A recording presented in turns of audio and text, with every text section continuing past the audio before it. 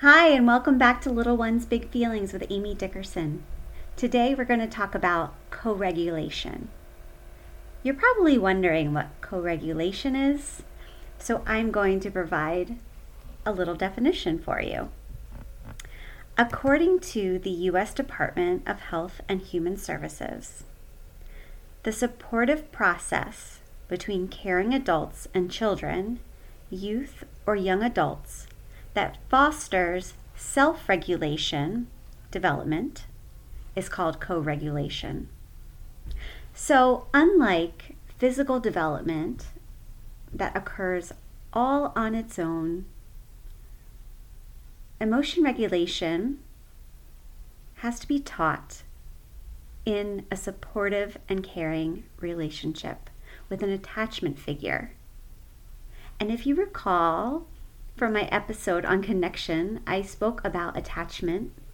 And if you haven't heard it, please listen to find out more why having a very secure, attached relationship with your child can be so powerful. I'm going to read a little excerpt from a book called Raising a Secure Child by Hoffman, Cooper, and Powell. Learning to regulate emotion. Your bundle of joy can seem a lot more like a bundle of distress during much of the newborn months. Experts in developmental psychology widely agree that a major goal of having a reliable parent or other primary caregiver, called the attachment figure in the field of psychology, is to get help with all that infant angst. Obviously, babies can't handle the intense and baffling experience of emotions all by themselves. First, mom or dad regulates the baby's emotions from the outside, soothing her cries, singing lullabies, smiling gently at her, rocking her, and so forth. As baby learns that someone can help make difficult feelings acceptable and manageable, she increasingly turns to that caregiver in times of need, and this helps her start to learn to soothe herself. Ultimately, when all goes according to developmental plan, the child learns to regulate her own emotions. Now, she has a budding ability to comfort herself when she is being dropped off at preschool instead of spending the morning sobbing. Now she can sometimes talk herself out of being afraid of the monster under the bed instead of endlessly seeking reassurance without an ability to self-soothe. Now she can turn away briefly when she feels shy upon meeting someone new before looking back again when she's calmed down. Importantly, however, she has also learned the valuable lesson that she can turn to others for co-regulation throughout life when needed. Being able to control emotional arousal not only frees the child to go about the business of learning and growing, but also prevents the dangerous buildup of cortisol, and thus promotes physical health too.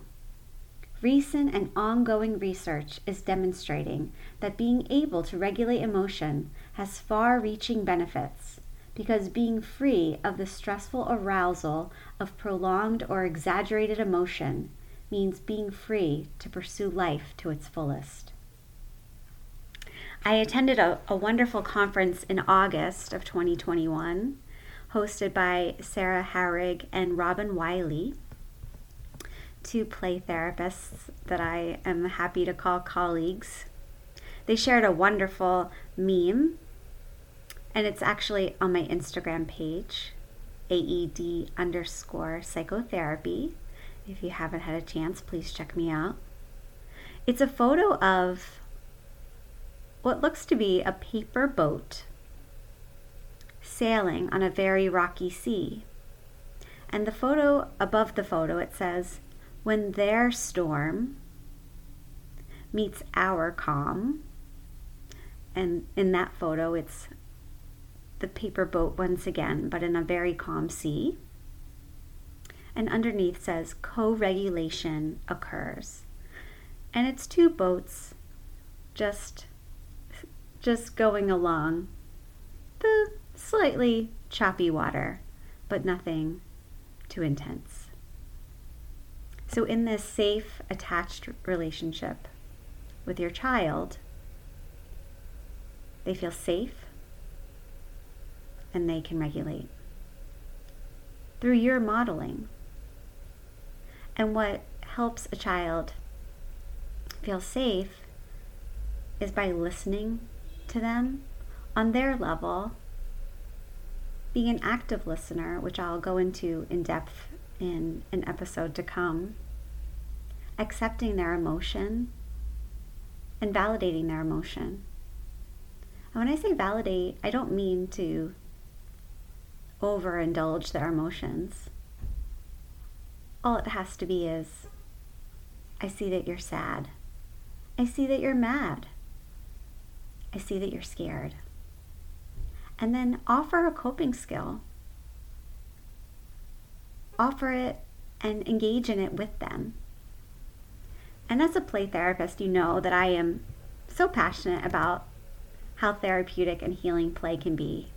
So another colleague, Lisa Dion, who is the owner of Synergetic Play Therapy, shared a wonderful sheet that offered many regulation activities that you can engage in with your child. A lot of them involve the use of the body, because that does help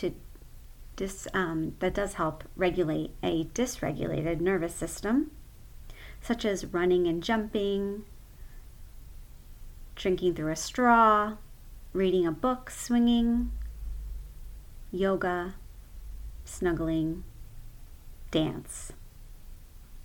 And you can do anything that you know will make your child feel calm.